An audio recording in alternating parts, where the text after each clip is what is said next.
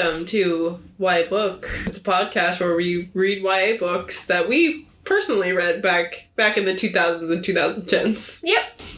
This book is not from that era. Not quite. I'm Mary. And I'm Renee. And this week I read the seminal classic. Is that the right way to use that word? Do you use seminal and classic? Is that the seminal mean classic? Seminal, strongly influencing later developments. Okay, so seminal and classic.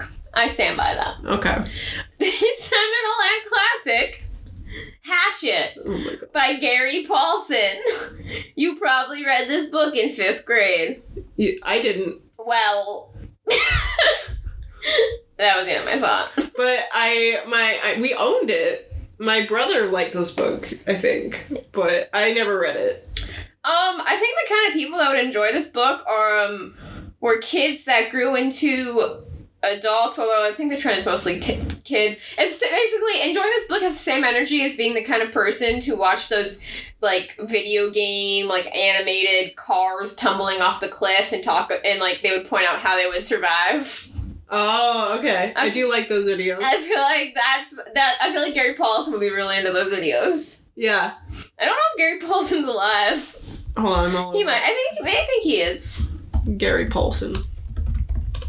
Any relation to Sarah Paulson? I was wondering that too. I mean, I know the answer is no, but... No, he's alive. He's 82. Wow! Nice. Anyway... I just glanced over his wiki page, and it says, Paulson is an outdoorsman, a hunter and trapper. But I misread that as hunter and rapper, and I was like, okay, I'm sorry, we gotta unpack that really quick. He's got some sick beats. No, he lives in Alaska. Okay, well, yes, Hatchet. So for those who did not read this in their youth, here's the description. Oh, first of all, it came out in 1987. Yeah, so... Great year. My brother was born in 1987. You know, they had... I don't know what they had in 1987 other than, like, malls. Zelda came out in 1986. Whoa. Yeah. Okay, so 13-year-old Brian Robeson is on his way to visit his father when the single-engine plane in which he is flying crashes. Suddenly, Brian finds himself alone in the Canadian wilderness with nothing but a tattered windbreaker and the hatchet his mother gave him as a present, and the dreadful secret that has been tearing him apart since his parents' divorce. Oh my God. But now Brian has no time for anger, self-pity, or despair. It will take all his know-how and determination and more courage than he knew he possessed to survive. So to start off, I remembered this protagonist as being like 19 years old. No, he's like 12 or something. He's 13. I said 13-year-old. Yeah. But like, I just felt like it should have been an older kid stuck in the woods. No, see, that's why it was like part of the early reading curriculum, is because you could relate to his age. You can't relate to this character at all. Well, as a child. No, but it's supposed to be like, but what if? Yeah, I didn't realize Maine, that. We did have to read Lost on a Mountain in Maine, which is a very similar type of story. But this one's a true story. Hatchet is not. Hatchet is fictional. But if I was in the situation at age 13, I'd just die. But what if your mom gave you a hatchet? And you carried a dark secret? You can't die with a dark secret. The dark secret is not as important, and the windbreaker really plays nothing into this. He's gotta break the wind. The Wind Waker. He's the last airbender. We're going all over the place. Alright, so we start, and 13-year-old Brian is flying in a bush plane, heading from New York to the Canadian frontier. I almost wrote Canadian Outback. Just like the Outback. It's like, wrong hemisphere. Similar energy. Yes, but no. Yep. And so parents going through a divorce. The mom pushed for it. And Brian knows capital T, the capital S secret. Was it cheating? The secret. Mary, we have to get to the reveal. So it was cheating. Yeah. Brian Brian knows the secret about the divorce that his dad doesn't know and the mom doesn't know that Brian knows. A classic. Classic. So the dad's an engineer working in Canadian oil business. Mhm. He's an oil man. Great. So he's well off. Yeah, but he's living like middle of nowhere Canada. And per the custody agreement, he gets summers with his dad and the rest of the year with his mom. Mm-hmm. Which, Brian hates lawyers. Okay. Because of the divorce. He hates lawyers. He was very William Shakespeare, we gotta kill all the lawyers first. Get him out of here. Okay, so in this little bush plane, it's just, him and the pilot, and the pilot shows Brian how to fly this plane. He's like, it's not as hard as it looks, and lets him, kind of fly for a couple of minutes. Uh-huh.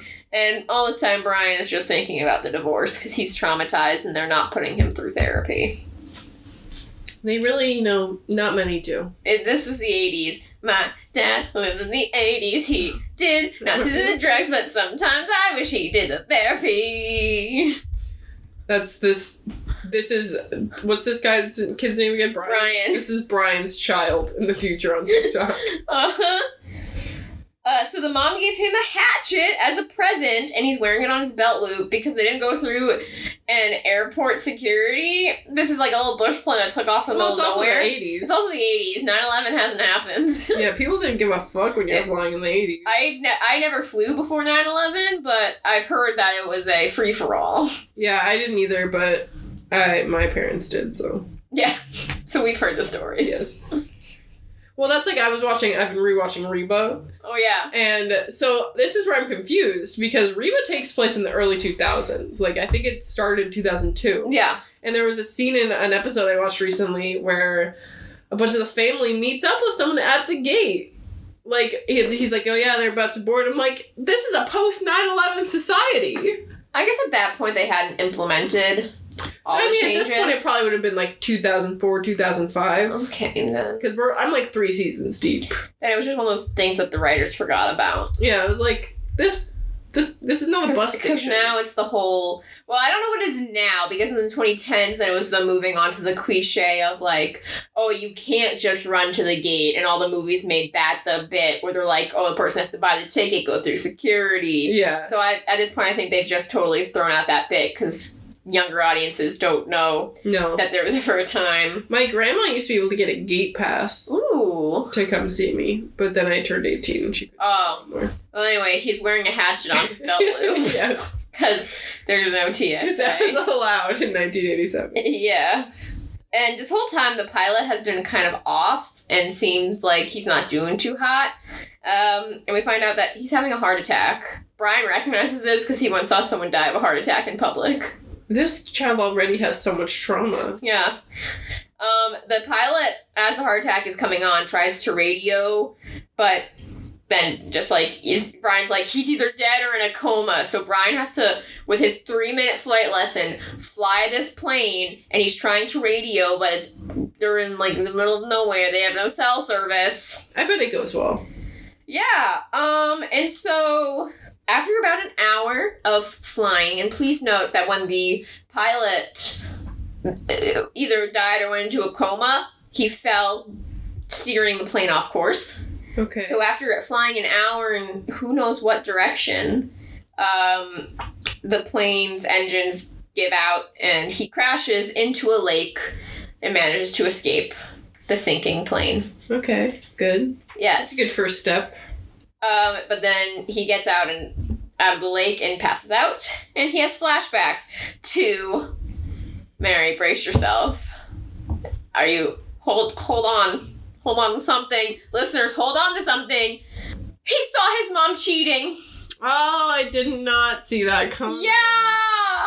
And then he wakes up from those traumatic flashbacks, and he's sore, but doesn't seem to have any broken bones, and freaking out, and falls asleep between the hitting the head and the trauma. Yeah, well, yeah. And he wakes up, and the mosquitoes and the flies have just eaten him alive. Like he's dead. Yeah. His face is all swollen. He's miserable.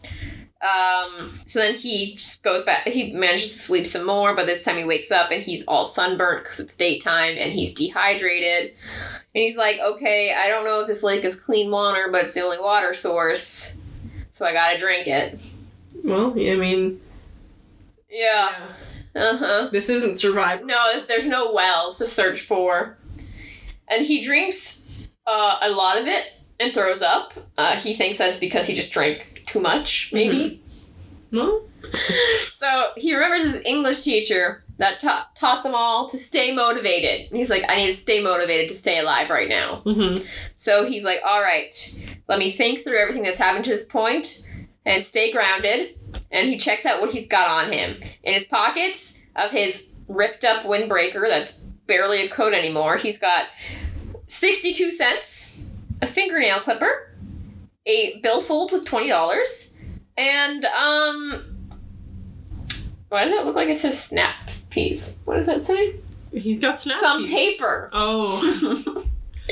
I would just like to say that thank God he has the billfold, because as we know from Detective J.J. Bittenbinder, you can survive if you've got that money clip with the little cash. Mm-hmm. Granted, $20 in the 80s seems like a lot of money. It is. Yeah, he had $20 in 1987. Hold on. That'd be almost $50. Wow, the mom was like, you might get hungry on the ride. I was like, where's he getting food? 4806. He's going, I guess they did take US dollars back in Canada at that point. There was like the weird thing. Sold. Did Canada take US dollars? They used to. 1987. Or we used to take Canadian. I don't need to know. What? It gave me what is $1987 in Canadian. Who knows? I can't. Okay. Anyway, the mom gave him $20 in a money clip. And as we know from Detective J.J. Bittenbinder, everyone's favorite John Mulaney bit, Go get it. that Ryan, if he gets it, if a stranger approaches him in the woods right now, he can just throw that money clip. I'm glad she gave him, I'm assuming it was a $20 bill. Perhaps I'm wrong because it just feels weird to give someone a single dollar in a money clip. I think it was a $20 bill in a billfold. Billfold is a money clip, right? It's not. What is a billfold? Billfold, I want to say, is just like the little leather sleeve that folds in half. Oh, like a wimpy wallet? Yeah. Yeah. Billfold is the wimpy wallet. Yeah. Oh. Well, damn. So that makes more sense. Detective J.J. Bittenbinder didn't tell us if the billfold works. Yeah. Does the billfold work, you think? I mean, you can't really see them out inside. That's fine. Then they're curious. That lures them in. They're like, how much money does this kid got? Yeah, $20! It's not a guarantee like the money clip. You're like, oh shit. That kid's got cash. That's a cold 20 in there. Could just be Monopoly money in the billfold? $500. Could be the debt. Oh my god, you could get someone's debt. Luxury tax. Anyway, he still has the hatchet that had stayed on his belt loop and miraculously didn't injure him in the crash. No, he's fine. Yeah. Alright, and in terms of clothes, he's got tennis shoes, socks, underwear, jeans, a t-shirt, and his very torn up windbreaker. Great. That's like barely holding on. Great. He's also got a broken watch. Holding on. And another thing the English teacher taught him is that you are your most valuable asset. So he's like, I gotta consider myself as a resource. My brain. Yes. It's in there. He's convinced that rescue will find him that day. And he's very hungry. Make a signal fire. Well, he doesn't have anything to make a fire with. That's quarter talk. We'll get to the fire, Mary. So he remembers that the pilot veered off course when he had the heart attack, and he's like, okay, rescue might not be today. Could take a couple extra days to find me. So, at this point, how much time do you think this book takes place over? It's like 180 pages. Oh, I don't know, like a couple days. Okay. We'll keep that in mind. So he starts looking... Wait, no, I want to change my answer. Okay. 7 weeks. Okay. I don't know. Interesting guess. Your response made me nervous. I was like, maybe if you... I'm sticking to it. No, this is like the other door thing. Sticking to just a few days. I couldn't remember the name for the other door thing. My mind just goes, yes, the prisoner's dilemma. Wrong principle. That's game theory. Yeah, well, so is the door thing. Oh, is that also game? I think it's technically game theory. I did not have that as a part of my game theory experience. I think it technically counts as game theory. Seems like a game. I mean, it makes sense. Yeah. It's a statistical thing. Yeah. Okay. So he finds berries and he eats a lot of them. And They're poisonous berries. birds were eating them. Well, I mean, things that are poisonous to birds. Yeah, so he's like, it might not kill me, but I'll try. They look like cherries. And he wakes up in the middle of the night and he isn't horribly sick, but doesn't die. He just gets really sick. And he's like, maybe I should only eat a couple berries at a time instead of a ton of them. Yeah, it could also be like, I don't know, the trauma. Yeah. The head injury. Yeah, there's a lot of reasons for you to throw up. Yeah. We get another flashback to the mom cheating. This is the scene where we see her actually kiss the other man. I saw Mommy kissing Santa Claus. In a truck or some kind of Chevy something. I don't know. Maybe it was a Subaru. Wait, is that from the book? Yeah. Okay, I was like, I don't think that's in the song, Renee. Yeah. So this time he manages to find raspberries and a black bear. Not Black Bear the artist. I just really thought you were gonna go blackberries. And I was like... No, and a black bear. You ended with bear, and I was like, oh shit. But the black bear doesn't approach him. Well, that's nice. Okay. Yes. What if they just have like a brother bear moment? Yeah, black bears are pretty tame. As long as it's not like a mama and a cub, then black bears generally will not try to attack you. It's the grizzlies. Yeah, the grizzlies those are the ones, which we don't have them this way, so. Yeah. And I don't know where in Canada. He doesn't know where in Canada he is. Well, if he's coming from New York, it's the eastern part. So. But he was flying for a while. Yeah, but it's like a 6-hour flight to get to the other coast, so... But we don't know how long he was up in the air to begin with. It's a bush plane. They can't fly that long. Well, he flew for an hour by himself when the plane gave out, but he was flying before that on course for who knows how long. Yeah, but it can't have been, like, more than 3 hours. Okay, so he's in, like, central Canada. And pretty up north. That's why, like, I know you're supposed to stay. Like, I think, like, they would say stay near the plane. Yeah, because the plane is visible. No, it's not. It's submerged in a lake. Right. But I know that some people would say you should stay near the crash site, but if I'm stranded in Canada, I know if I keep going south, eventually you hit civilization. Yeah, but how do you know? Well, I guess that's... You can tell which way is south. So that's like, but you don't know how far you are. I'm like, I guess it's a gamble. But you know, if you heading south is heading towards civilization, no matter where you are in Canada. So grizzlies only really live... Rockies? In the Rocky Mountains of Western Alberta, the Yukon, Northwest Territories, Nunavut, and Manitoba, as well as British Columbia. Oh, he's definitely not there. Yeah. So that's what I'm saying. Yeah, so he's only dealing with black bears. Anyway, yeah. But we'll get to it, but he decides to stay mostly because of, like, the lake he has. Yeah, I mean, that's, like, survival 101. Is every time anyone was talking about it, it's like, you need to stay in your location. Yeah, which is why I would die. Because I'd have this great plan that I could walk to civilization if I just kept going south. No, but then you could be going farther away from help. But I'd be like, I wouldn't think that. I'd be like, I'm gonna find the American border one day. Yeah, are you gonna survive that many days? No, that's why I would die. I do better now. I'm talking about if I was 13. Yeah. Anyway, yeah, so, raspberries and a black bear. That night he's attacked by a porcupine. I thought you were gonna say wolves instinctually, and I was like... Wolves show up, but they don't attack him, but he has, like, a stare down with a wolf. Great. Yeah. So he throws his hatchet at the porcupine, and it doesn't hit the porcupine, but it hits the, like, cave walls. There's, like, a little alcove where he managed to build a shelter, and he sees sparks, and he realizes he can make a fire with the hatchet. Because he originally was like, oh, I could use my watch, but it's digital, so it doesn't have the actual, like, bit that you need to, like, reflect. Yeah. But then he realizes he can use his hatchet with, like... The titular hatchet. Yeah. Wow. The main character. Yeah. The real protagonist of this book.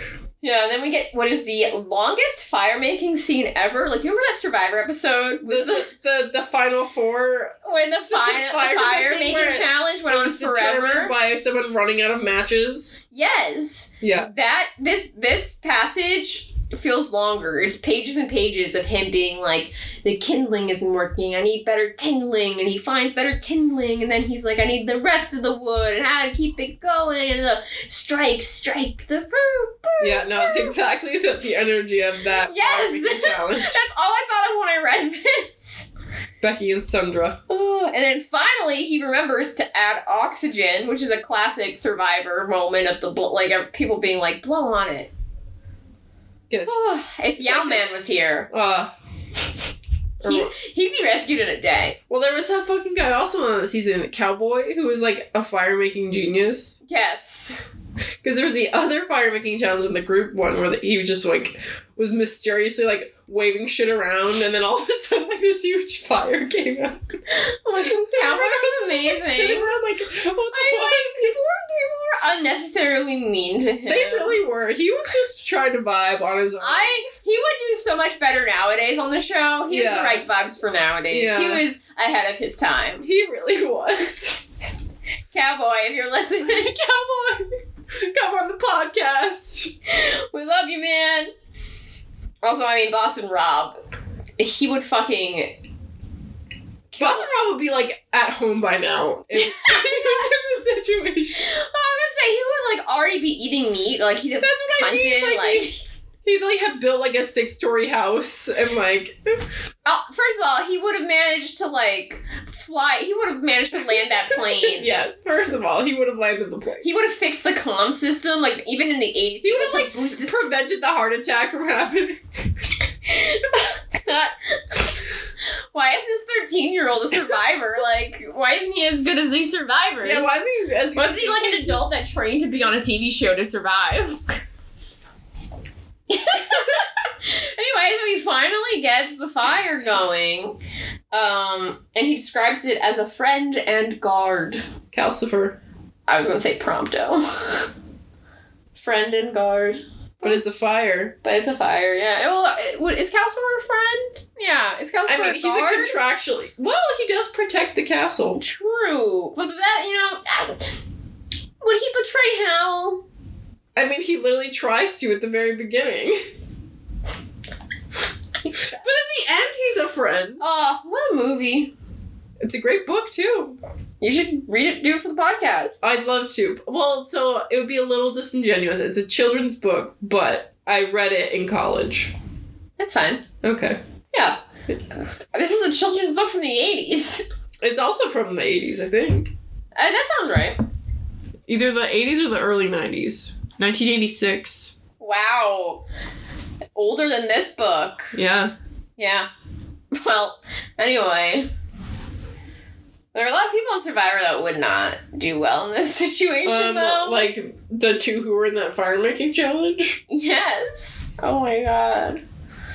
Ugh. I'm trying to think who would be the, worst off. There's, out of, the big names. Because there's all the losers that go. Yeah. I'm trying. I mean, the amount of damage that James could do with a hatchet. Oh my god, there'd be nothing left to like. You see that black bear and be like, that's dinner. He'd snap its neck. Anyway, this is a Survivor podcast now. We're literally almost done. If we had to pick one who would be bad, it would be Amanda.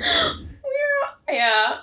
Well, part of me doesn't have anyone to flirt with. No, but she has proven herself in physical challenges, but I would definitely put Amanda below her. Yeah. Well, we are almost done with this book. Classic. Incredible.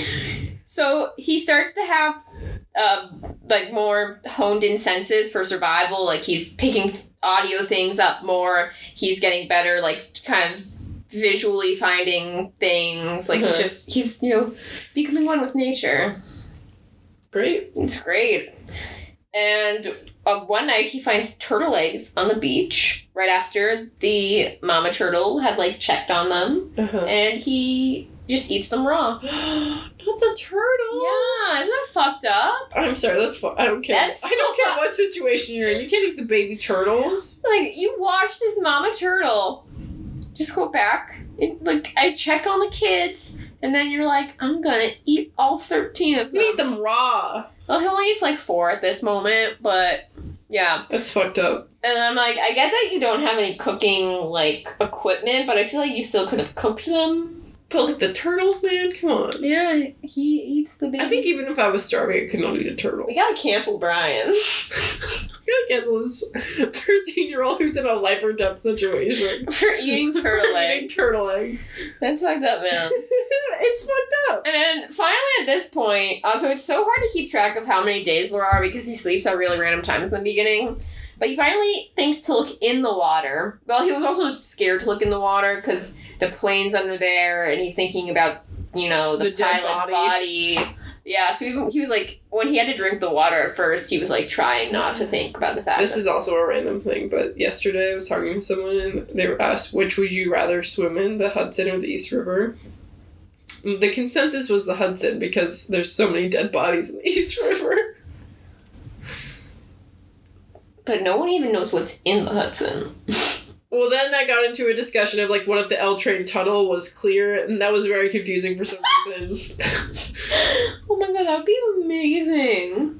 But, yeah. For some reason, it was confusing because someone was like, do you mean the train? She's like, no, the tunnel. Like, there's already windows in the train. She's like, yeah, but it'd probably be better if the train was cleared, too. And she was like, no, we don't want to see that much. I do. And then I was like, does the train even go technically underwater, or is it, like, under the river itself? I've never really thought about under a river. Yeah, because I, like, heard about that once, but I don't know if that's, like, how they built the L train. Anyway, dead bodies in the East River. Well, now that I would just be freaked out swimming if I know there's dead bodies underneath, because I would just be thinking about the marsh scene in Lord of the Rings when it's like Frodo gets like the bodies and like it gets like there's the jump scare and he's looking at the bodies and like he falls in the water. Yeah, that'd be fucked up. I also think about this scene in Harry Potter. When they're getting the locket? Yeah. That's also fucked up. Yeah. Pour one out for Regulus. Pour on the computer. End of series. Just like... Goodbye. Just ends and we're never heard from again. Just miraculously still have the file despite the destroyed computer. Yeah. Yeah, so anyway, fucked up. He eats the turtles, but he finally looks into the lake and sees that there are a lot of fish in there. Oh, shit. He's like, I can figure out a way to get these fish. Plenty of fish. Mm-hmm. He created that dating app. Is that still around? Do people still use that? I think so. Yeah. What do you think the demographic is on Plenty of Fish? Maybe go mid to late 30s. I was going to say sad 30-somethings. But suburban Midwestern people. Not necessarily Midwestern, but like nobody in an urban center is using Plenty of Fish. Yeah, I mean there are, but there shouldn't be. I'm imagining people who are going on dates off of Plenty of Fish are going to like an Applebee's. Yes. Formerly, they would go to a Ruby Tuesday. Oh, they're out of business. Ruby Tuesday croutons? If it's like a third date, it's like a good date, Outback Steakhouse. Whoa. Or like a Longhorn. Whoa. Yeah. Wow. Mary. Have you gone on a lot of Plenty of Fish dates? You know me. I think I've seen you. I'm a sad mid-30s. Or no, that's my type. I'm looking for a sad... Yes! Hey, are you single? Are you single? Are you living in a suburban town? Or do you want to move to suburban town? It's a great way to... If you're trying to escape the city... Do you love an Applebee's 2 for $20? That's how I want to be proposed to. If someone doesn't ask me if I want to be their Applebee's 2 for $20 forever, it's over. I'm ending it. Oh my god, I'm just picturing, like, in this, like, the panic to get out of cities because of coronavirus, like, all of these urban, like, 20-somethings going on Plenty of Fish to find a sad 30-something in the suburbs. Yeah, POF.com. Oh, they rebranded. Oh, so did It's Canadian! This takes place in Canada! Well, Mary, we got it. I think their first date's Tim Hortons then. So I figured this out. Brian survives this encounter. He grows up. He starts plenty of fish. He then has a child who goes on to make that TikTok about being in the 80s and not doing drugs, but wishing he did the therapy. Yes. Because it started in 2003. That's not like a crazy timeline. No, that's... Oh my god, Mary, we discovered it! Wow. Crack the code on Hatchet. Canadians, what are popular... Like, do you go to Applebee's? I know in Canada they still have A&W, whatever, A&W restaurants. The, like, root beer brands. Yeah. They still have those restaurants in Canada. Isn't that amazing? Yeah, I love root beer. Dude, I don't think they have Applebee's. Oh, they got pizza. But literally not like Little not our Caesars? pizza, not Little Caesars. They got like pizza. It's literally called like pizza. They got some dumb pizza thing. Oh yeah, pizza. Yes, I'm on Shoeless Joe's. I know that just because of watching hockey and whenever they're in like the Canadian Tire Center or whatever bullshit. There's Joey in all caps, and then Joey's seafood restaurants. Wow. Expectation. Wow. You see, if Brian walked south enough. Elephant and Castle Pub and Restaurant. Why does that sound familiar? I guess I probably saw that when I was in Krabby Canada. Joe's. Wow. Anyway. Ooh, we should head up north to get poutine sometime. Oh, I desperately want to go to Montreal. Columbus Day weekend? We'll discuss. Yeah, I don't know what my work schedule is. Yeah, okay. They don't need to know. They'll come kill us, the listeners. What? If we give them our location and date, then someone could come murder us. That's true. So, we're not getting poutine in Montreal. Specifically on Columbus Day weekend. Yeah. Okay. So he's trying to keep busy to avoid the trauma and coming up with ways to like get fish and stuff. When all of a sudden a plane flies overhead. This is why you need the signal fire. He has the fire going and he's trying to like get the smoke up. Yeah. But it's such a forested area that the plane doesn't see him and it just flies away. And in this moment, he realizes that plane's never coming back and that he really is now just stranded there. Yep. Well, that's the end. Time skip! Cue hero's comeback. Come on, everybody, hands up! 3, 2, 1,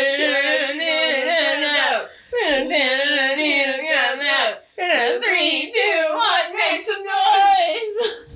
Okay, so this is when we finally get a timeline established. So what we just covered, from the crash to the plane flying away, was 5 days. Okay. And it has now been 47 days since the crash. Damn it. See, so at first I was like, it seems like maybe only a few days. But then I remembered Island of the Blue Dolphin. Yes. Which that's just like... a year. Yeah, a long ass time. So then I was like, it's probably a long time too. And then you were right on the nose, basically. Yeah, I mean, like, to the time skip point. Yeah, damn it. Yeah, you almost had it. If it wasn't for game theory. Fucking game theory. Hit you every time. So, the old Brian can't come to the phone anymore. Why? Because he's dead. Oh, he died? Well, the old Brian's dead. Oh. Who he used to be died when he saw that plane fly away. And he is the new Brian who is just in full survival mode. Yeah. And don't worry, you may be like, wow, a time skip? I wish I knew what he was up to for the past 45 days. We get that in detail. Great. So we find out that everything he's learned and how he's become such a great survivalist, like he can hunt and fish, and in fact, he's so good at fishing that he's sick of eating the fish now. It's like the rice on Survivor. He's just sick of it. It's not tasty. It's just bland.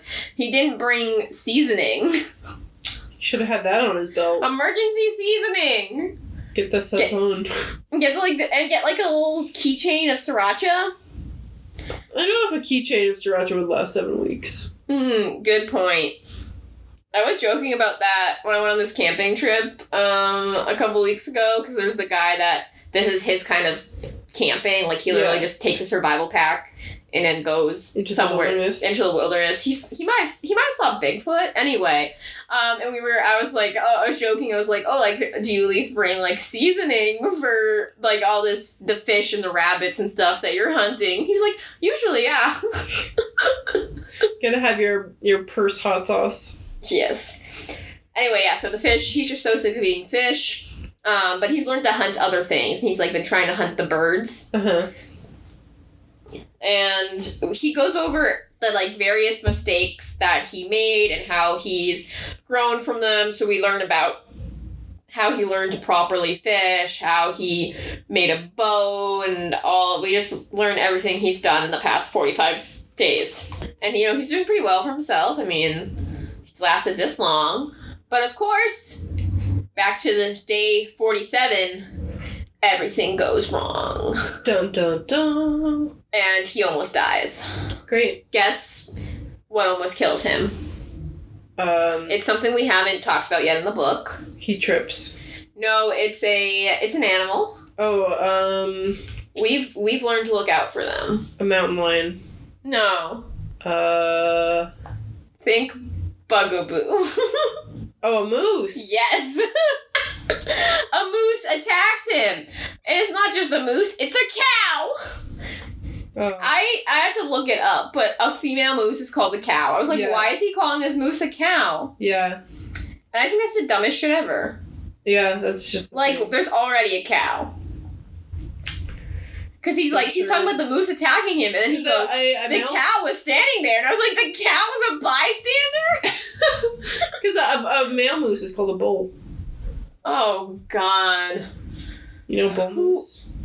Who named these? Well, because bull and cow, I think, like, originally were just, like, male and female markers. And then we just started calling all cows cow. Americans. I mean, I don't know if it was an American thing, but...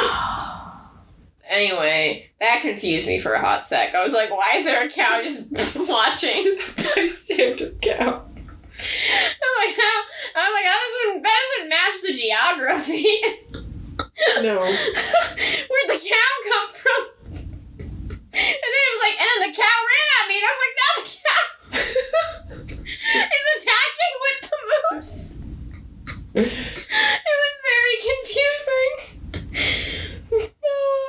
Anyway, he just has a continuing bad day. What's worse than a moose that could happen to him out here?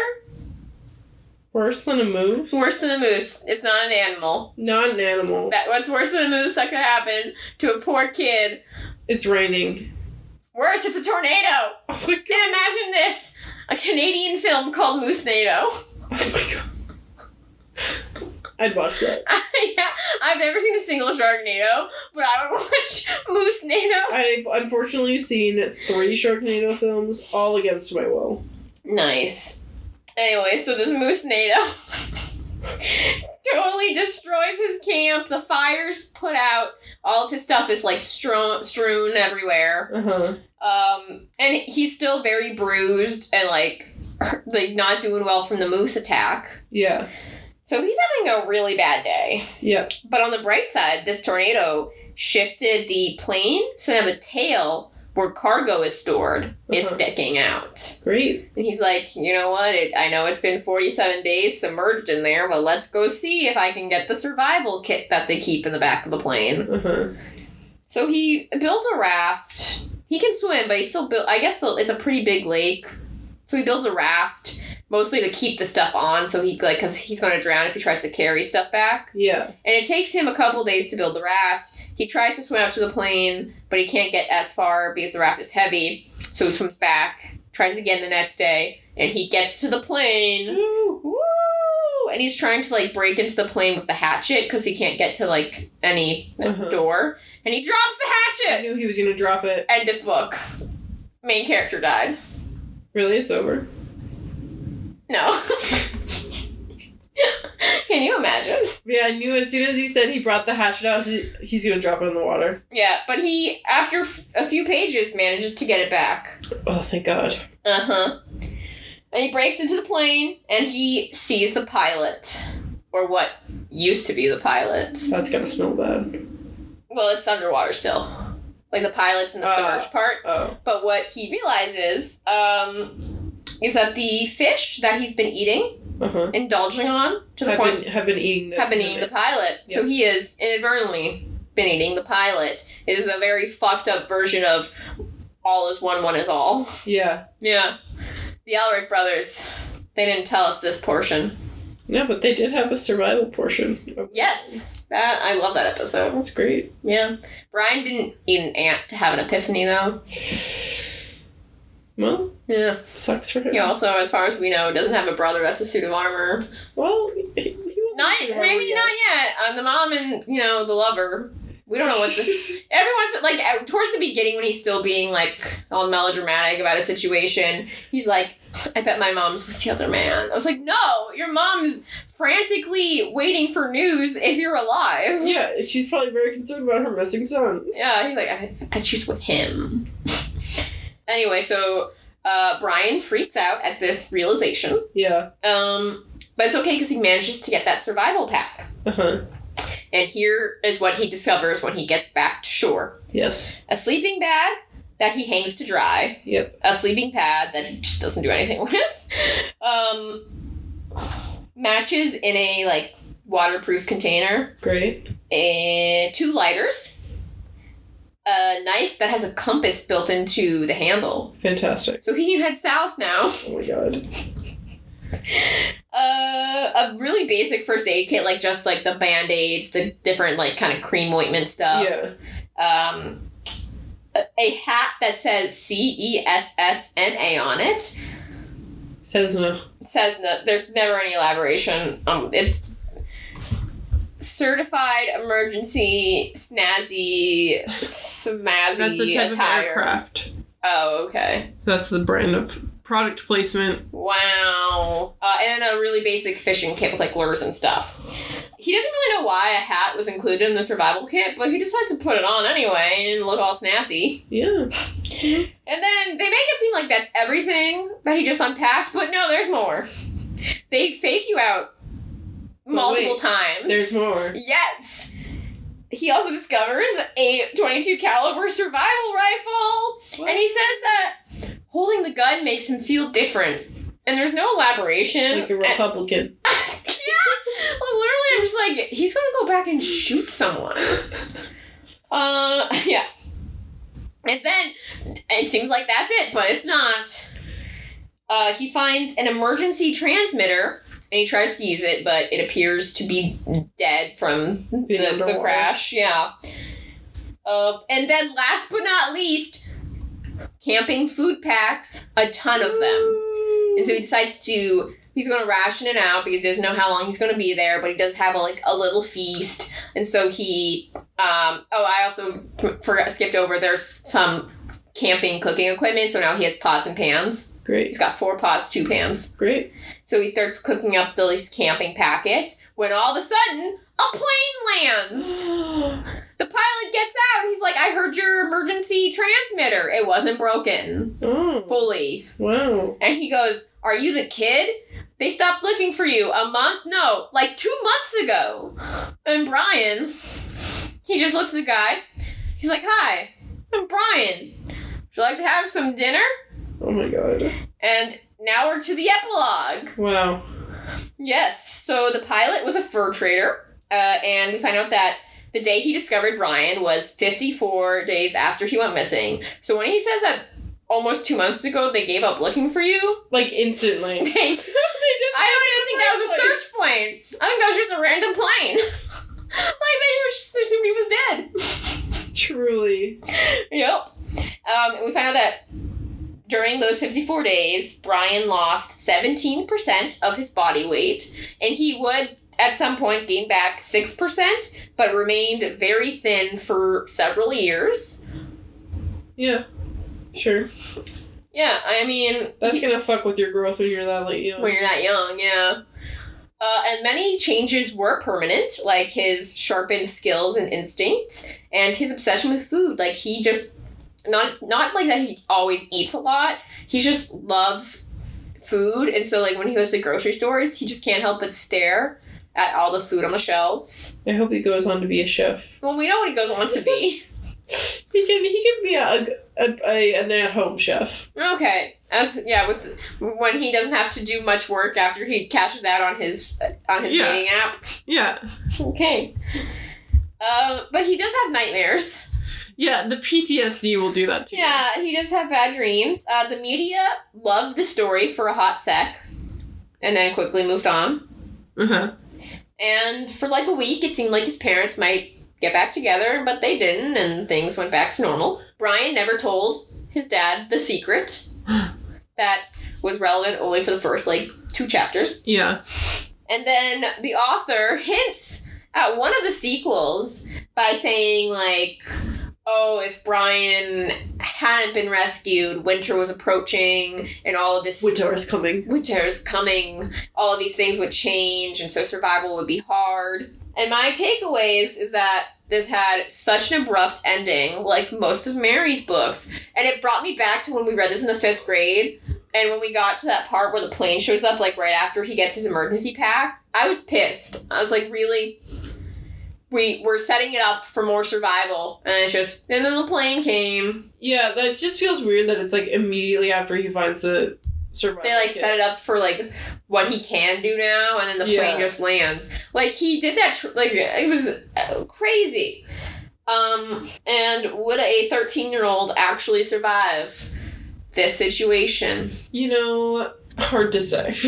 Yeah, it is. Yeah, but that's Hatchet. And then, as I mentioned, there are sequels. So the first one, that's a direct sequel, is Brian's Return.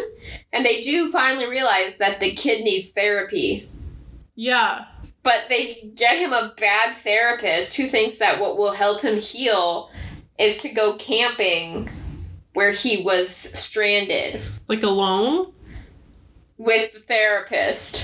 I've heard of, returning to, the site of a traumatic event, but, perhaps not in this Let me double check this, but I do know that, guess what? Something goes wrong. Yeah. No. And I believe that the therapist is badly injured to the point that Brian's, basically alone. And they don't bring any, communication stuff. Let me double check. Brian's Return plot. I probably am, really off base. In other news, Plenty of Fish, the founder did sell it in 2015 to the Match Group. So wow. For the last 6 years, Brian's just been living it up off that $500 million payday. Oh, I guess actually they let Brian go back alone. Because I was like, Brian's therapist is blind. He's definitely not going camping. No, that's a horrible idea. Yeah. So, okay, so he doesn't go to the exact spot, but he wants to go back to the wilderness. And he goes to, an easier part of the wilderness where all this goes down. And he has his Jesus moment with a deer. But so what I'm thinking, so there's the AU sequel, Brian's Winter, which is what if he didn't get rescued? Yeah. And he has to survive the winter. Okay. And that's the premise of the book. But in that one, somehow, I remember there being, another person that shows up, weirdly. Some, in Samurai Champloo, that random guy in the woods. Yeah. Pretty much that situation happens. But then that guy dies, I'm pretty sure. Well, so does the guy in Samurai Champloo. No, not the weird one that helps Jean. You remember the really... Oh, that guy. That guy, not the one who has a vengeance for his village. Oh, okay. The really weird... There's too many weird guys in the woods. Yeah, that's kind of... You're right about that. Yeah, the one, and then he's like... Oh, are you this guy of legend? I'm Musashi. Yes. And you're like, just kidding. Yeah, so that's Hatchet and the sequels. Great. Not a good book. No. It's really not at all. That fire making scene is a dumbest shit ever. Everything about it screams this is required school reading. Yeah, well, there are, discussion guides in the back of the book for teachers. Yeah. Oh, Plenty of Fish is in 9 languages. Wow. After the tornado exposes the tail of the sunken plane, Brian dives into the water and retrieves the survival kit that the pilot carried. He finds food, matches, and other things that make his survival easier. There is also a rifle. How does the rifle change Brian? Why doesn't he like the change? I don't want to discuss this question. Why not? Because I'm not in the 5th grade. I really think they're implying that Brian's like... I know the answer is like... that it seems like it's going to be... It's like a very man-made, like, way to solve issues and kill things, I guess. Is too tech-forward for the survivalist? Or does he just really feel like he wants to kill someone? I also took it to be like this is a vote of, like, true maturity for him. Like, having a rifle feels like a very adult thing to do. Yeah. No, but he doesn't like holding the rifle. Oh. Well, he could have a guns are made for killing moment. It was a strange feeling holding the rifle. It somehow removed him from everything around him. Without the rifle, he had to fit in, to be part of it all, to understand it and use it, the woods, all of it. With the rifle, suddenly he didn't have to know. You know, when you have a gun, you're just like a mindless killing machine. Did not have to be afraid or understand. He didn't have to get close to a fool bird to kill it. Didn't have to know how it would stand if he didn't look at it and moved off to the side. Oh, so it's like a very, like, not The Last Airbender Avatar, but like Avatar, where it's like these contraptions and weapons are removing you from nature. Yeah. One is all is one. What if the brothers had a gun on that island? They had a knife. Yeah. Okay, anyway, so you failed today's assignment for refusing to answer the question. I didn't read the book. Mary! Just give me a 0. Okay, here's the writing activity. Oh, God, no. Write a paper that Brian writes at the beginning of the school titled What I Did on My Summer Vacation. No. On my summer vacation, I witnessed a man die, and then I had to fend trauma for my life. I had to eat fish that had recently ate my dead friend. He wasn't really my friend, but we went through a shared trauma when he died. And then I held a gun and I felt things. This is when the teacher, like, pulls his parents aside and is like, listen. This is how he got to therapy. This child needs therapy. Yeah, his therapist is a blind ex-cop named Caleb. Great. Yeah. He lives in New York City, so NYPD. He didn't fly out of JFK, though. He flew out of northern New York. Because JFK doesn't charter flights to middle of nowhere, Canada. Yeah, I have a feeling it'd be hard to find a bush plane. This is why you should just take the train or drive. But, you know, the mom didn't want to see the dad. She had to get to her side piece. He's not the main piece. She could have put him on a train. Yeah, this is the 80s. Yeah. There were people like basically male children at that point. You could. Anyway. It was like the 1880s. That was a real thing. Oh my god. People used to actually put children in the mail. In boxes? No, like they would just put a label on them. Oh, I thought you would like pack them up. I was like, no, there's like a famous example of this. Child in the mail. That's making me think of the Mary-Kate and Ashley movie where they're like somehow get mail lost. That baby. A brief history of kids sent through the U.S. Postal Service. No. Yes, this is real. I know, but like I read about this in school. Wow. In like probably the 5th grade. They hid this from me. Yeah, the famous one was Mae Piersdorf. Never heard of them. Whose parents sent her to her grandparents' house 73 miles away in 1914. The postal worker took her by railway mail. The Idaho family paid 53 cents for the stamps that they put on their 6-year-old daughter's coat. So after he heard about this, the postmaster officially banned postal workers from accepting humans as mail. Yeah. Well, then there's the Mary-Kate and Ashley movie where the mailman just, like, picks up the kids when they're lost, and they just journey with the mailman. That's safe. Product of the 90s. I don't remember the rest of the premise for that movie. They were real young in that one. It was, like, one of their first, I think. Like, for the Mary-Kate and Ashley duo. Yeah. Did you see that one? I never saw any of them. Wow. I love the Mary Kate and Ashley Game Boy game. Game Boy Color, I believe it was. Game Boy Advance. Game Boy... We were not a Mary Kate and Ashley household. Mary Kate... Because it was too young for my sister. Yeah. So she never got into it. Therefore, I never got into it. I want to say it's a Christmas movie. All I know is the New York one. What is that? New York Minute? Maybe. Oh, It Takes Two, 1995. I want to say someone, tries to abandon the children. Yeah, it is New York Minute. That was 2004. And then there's the one in the Bahamas, Holiday in the Sun. Well... Oh, no, I need to read you the plot of It Takes Two. Okay. Amanda Lemon is a 9-year-old orphan who is being sought after by the Butt Kisses. Okay. A family known to collect kids. She actually wants Diane Barrows, her social worker, to adopt her instead. Is this the right movie? That's yes, it a is. really fucked up plot. It is. Get ready. Diane would like to do so, but authorities will not let her because of her low salary and unmarried status. While at summer camp, Amanda... I remember being vaguely parent-trappy. Here we go. Amanda meets a girl named Alyssa Calloway who looks just like Amanda. She just got home from boarding school only to find that her father and the camp's owner... Roger is about to marry Clarice Kensington, an overbearing, self-centered, gold-digging socialite. Amanda and Alyssa soon become acquainted, each longing for the other's life, and decide to switch places. But where's the mailman? This is not the one I'm thinking of.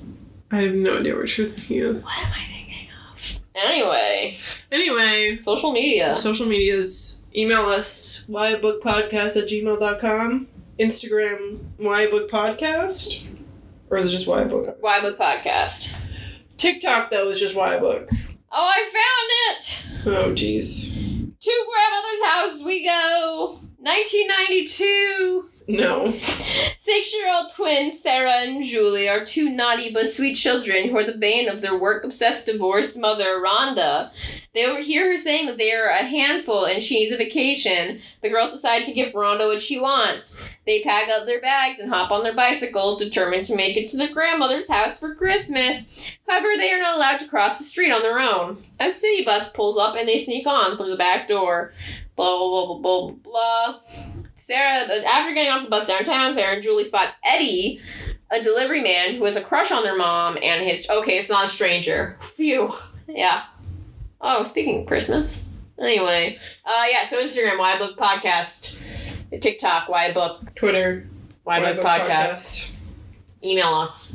Mary already said the email, but email us. That's right. Email us. whybookpodcast@gmail.com. Tell us if you would survive in the woods. Or would you make Renee's dumb move and just start walking south and die? If you ever do find yourselves stranded, always stay. I do have howtosurvive.com bookmarked on my computer from 2009. And you could do how to survive in the desert and it gave you tips and shit like that. So, well, that's all for this week's episode. Buy a hatchet, but not a gun. Goodbye.